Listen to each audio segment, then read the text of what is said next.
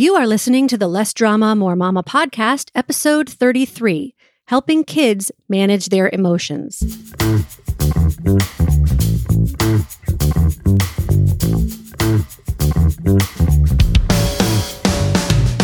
This is Less Drama, More Mama, the podcast for moms who want to feel calm, in control, and confident about how to handle anything life throws their way.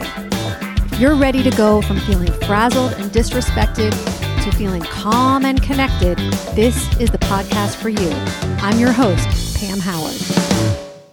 Hello, Mama. How's it going this week? I just love doing this podcast. You know, each week I get to put together a show for you that I know is crazy valuable. I know it's going to help you. I know it's going to help your kids, your relationships in general. I get emails from you thanking me, and it's just incredible. And I want to ask you for something in exchange for the value you're getting here on the podcast. Now, I'm not going to ask you for a donation. I know some podcasters do that, but that's not what I want. If you find value in this podcast, if you've heard something on the show that made you stop and think differently about something, or if you've put one of my suggestions into practice and you got a good result, put me on pause right now, go back to iTunes or Stitcher or Spotify or wherever you listen to the show and leave a rating. Make sure you're subscribed and write a review, 2 to 3 sentences about how this show is helping you, and then come on back and press unpause. Okay, I'll wait. Okay, great. Thank you. Your ratings and reviews really do help spread the word about the value of the podcast and get it in front of more listeners, which is a goal of mine. So today we're talking about helping your kids manage their emotions. I was coaching a client last week who was really struggling with feelings of fear, anger, and annoyance. These feelings were caused by her thoughts about her son's behavior. And after a bit of coaching, she was able to find some thoughts that created a feeling of empathy for him. So then I asked her, okay, what would you do when you're feeling empathy? What would you say to him? And she couldn't answer. She felt stuck. She said showing empathy just didn't come naturally to her. So this is totally normal. Whenever our kids are in some kind of distress, our instinct is to stop the crying, fix the problem, and react emotionally ourselves. Showing empathy and helping our kids when they're feeling big emotions requires us to do something that feels completely unnatural to help turn the situation around. See it from their perspective. Basically, empathy is the ability to see a situation from another person's point of view and to imagine and understand what they're feeling. Empathy is not the same as feeling their pain. You can't actually feel another person's pain. You can only feel your own pain because of your own thinking. And you don't want to feel your children's pain. When you can hold a space for them to feel pain without feeling it too, you'll be a much more effective parent and you can be at peace with the way things are. One of the concepts that I like to use with my clients is a swimming pool of emotions. Your kid is in there, and sometimes that pool is more like a swamp, right? Your child is stuck in a swamp of negative emotions, and he can't get out. If you jump in there with him, you're both going to drown. Your job as the parent is to stand outside the pool and empathize and validate his pain, but you stay on the outside to be able to eventually help him out. Validating feelings is acknowledging and accepting emotions without judgment. The psychologist Carl Jung said, "What you resist persists." When your child is upset, whether she's a toddler or a teenager, arguing, denying, or resisting her experience will only make her scream or cry or yell louder in order to be heard. Because that's what kids want most, to be heard. They want to know that you get them, that you understand what they're going through, even if you don't necessarily agree with it. This is so hard to do when we're dealing with our own negative emotions. We feel frustrated when we think, if only they'd heed my advice and learn from my experiences, if only they'd listen to me. But the reality is that as a parent, you need to listen to and understand your child before she'll be open to listening and learning anything from you. And sometimes kids have to learn life lessons through their own suffering. You're not a bad parent because your kid is crying or getting emotional. Kids cry. They cry a lot. And it's okay. It's not a sign that they're weak or immature. It's just their way of communicating that something's upsetting them because they don't know how to express their big feelings any other way at that moment. I've used the analogy before of the barking dog and the wise owl in the brain. When your child's brain is flooded with emotion and that dog is barking, the wise owl is nowhere in sight. The prefrontal cortex, the part of the brain that thinks logically and rationally, isn't actually fully developed until kids are in their mid-20s. What? Okay, so buckle up. We're in it for the long haul. Knowing how to validate your kids' feelings is one of the most important tools you can learn as a parent, because when your kids feel heard and understood, it strengthens their bond with you. It helps set them up for success in all of their relationships. They feel more confident in themselves, and it helps them become more emotionally intelligent. The term emotional intelligence was coined by two researchers, Peter Salovey and John Mayer, in 1990. They described it as the ability to recognize, understand, utilize, and regulate emotions effectively in everyday life. Then in 1995, psychologist Daniel Goleman published a book called Emotional Intelligence, which helped introduce the term and the concept into mainstream society. The research on emotional intelligence in kids suggests that it's twice as strong a predictor of success in adulthood as intelligence. If you think back to what I've taught you about our emotions in this podcast, you'll remember that our emotions drive all of our behavior. And so being able to recognize and understand our emotions, express them in healthy ways, and then use them to motivate us to behave in ways that give us our results, that's basically the key to living an amazing life. Now, it's still going to be a life of 50% positive and 50% negative emotion. That doesn't change. But your ability to manage it and persevere through challenges will be greater the higher your EQ, your emotional quotient. So in order to validate your child's emotions, you simply want to reflect back to them what you observe. You're really upset right now. You wanted to press the elevator button and I did it instead. That's so disappointing. And I say it's simple, but it isn't easy. At first, you might feel silly or fake because inside you're probably thinking, geez, kid, it's just a stupid elevator button. What's the big deal? Get over it already. But to your child, it is a big deal. And your child really needs you to get this more than anything. So the very first step in helping your child is to notice your own emotional state. You might need to take some deep breaths, go into another room, and get yourself into a frame of mind where you can see his perspective. Understanding this intellectually is one thing. Applying it and practicing it is another. I've mentioned before that my daughter Marissa has a life-threatening allergy to all dairy. When she was 6 years old, our babysitter told us about a kosher gelato store that served non-dairy gelato. Well, Marissa, her father, and I were all ecstatic. Now we could finally get to go out for ice cream together. You know, it's something most families take for granted. So one night after dinner, we decided to surprise Marissa by taking her to the gelato store. When we got there, it was closed in observance of a lesser-known Jewish holiday. We were all upset, but Marissa reacted with hysterical sobbing and howling. And instead of feeling empathetic, I felt thoroughly annoyed by her over-dramatic display of emotion. Luckily, before I reacted, her dad said, "Oh, honey, that's so disappointing. You were really looking forward to having some ice cream, and now the store is closed." Marissa wailed even louder at hearing this, but only because she then felt safe enough to really let it out. He calmly repeated himself, but did nothing to try to fix the situation or apologize.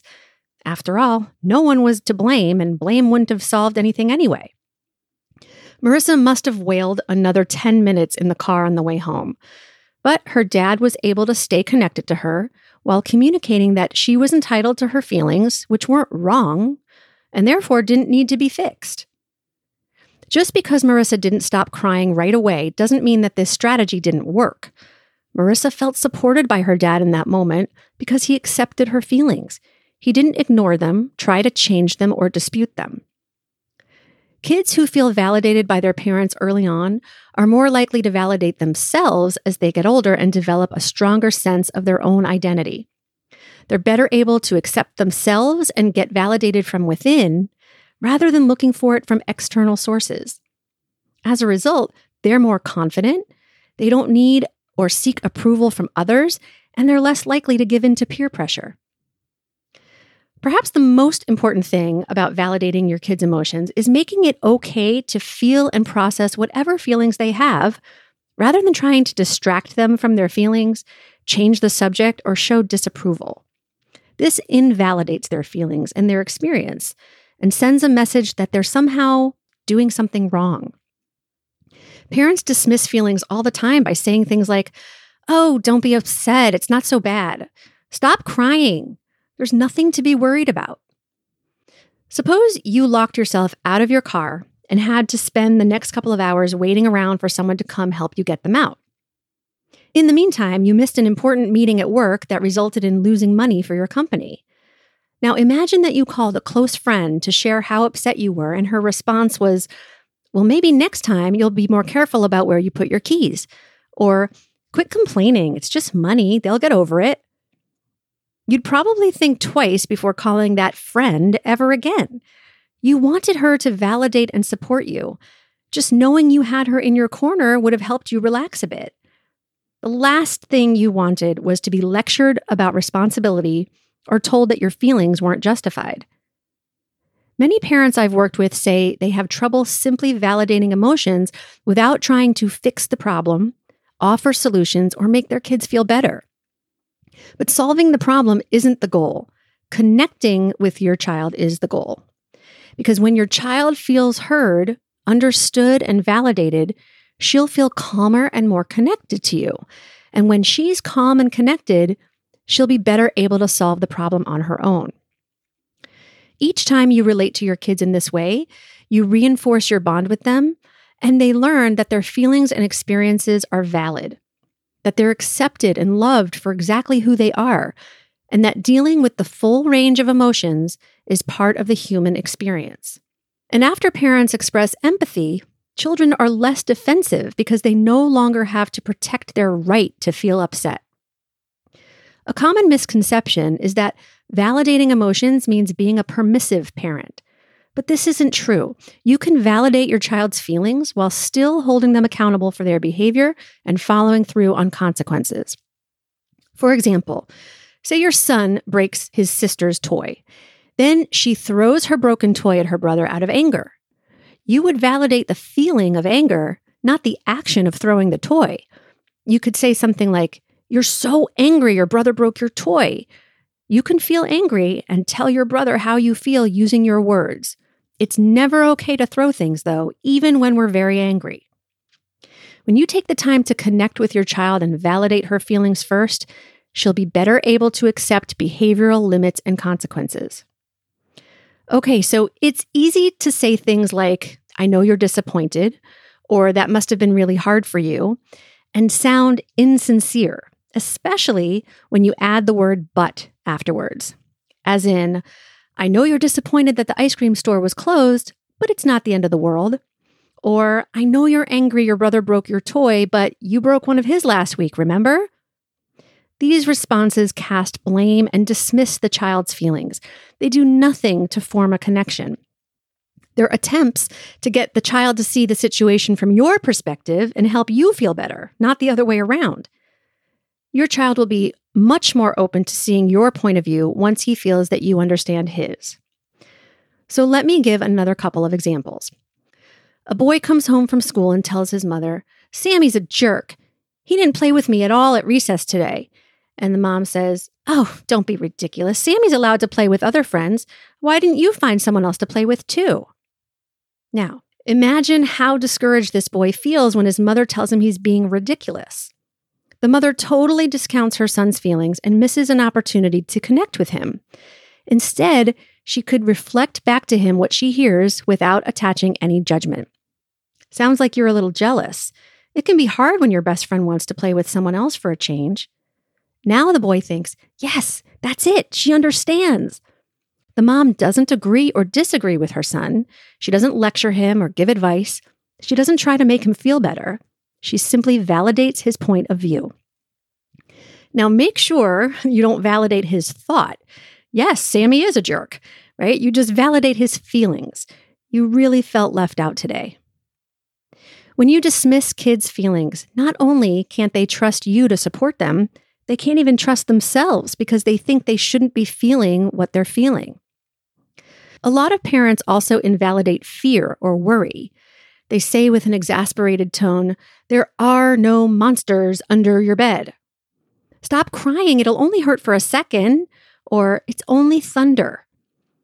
Instead, validation sounds like, "I would feel scared too if I believed my room wasn't a safe place." "It's normal to be a little scared before a doctor visit," or "Sometimes the sound of thunder frightens me too." Kids have trouble tolerating the discomfort of negative emotion. Their undeveloped brain is telling them there's an emergency and they're not safe. So naming the emotion and letting them know, "You're okay, this is disappointment," or "This is worry. Let's take some deep breaths together." You're sending them the message that they're safe. Remember, an emotion is just a vibration in the body caused by a thought, caused by a sentence in the mind. And so knowing that, you're able to be calm and to communicate that they're safe and all of their emotions are okay. With kids ages 6 and up, you can even go through the process I describe in episode 11, where I talk about how to feel a feeling. You can say, "You're feeling worry. Where are you feeling it in your body? Show me with your hands." When I feel worried, I usually feel it in my tummy. It feels tingly, and then sometimes that tingly feeling moves to my chest. What does it feel like to you? Label your emotions, model how to manage them. If you need to stop and breathe, let them see you. If you need to say, "Mommy's feeling very frustrated right now. I need to take some space in the other room to calm down," then do it. The better you are at managing your own emotions and thoughts, the better you'll be able to help your child. I hope I've given you some things to think about and some strategies to practice. If you'd like help learning how to manage your own emotions so that you can help your kids with theirs, schedule your free mini session with me at lessdramamoremama.com/mini. You can learn how to coach yourself through emotionally challenging situations, and I am here to help. Have a wonderful week, Mama, and I'll talk to you again soon. Thank you for listening to the Less Drama, More Mama podcast. If you liked this episode, please take a moment to write a quick review on iTunes and make sure you subscribe too so you never miss a show. Got a question, comment, or idea for an upcoming episode? Email me at pam@lessdramamoremama.com.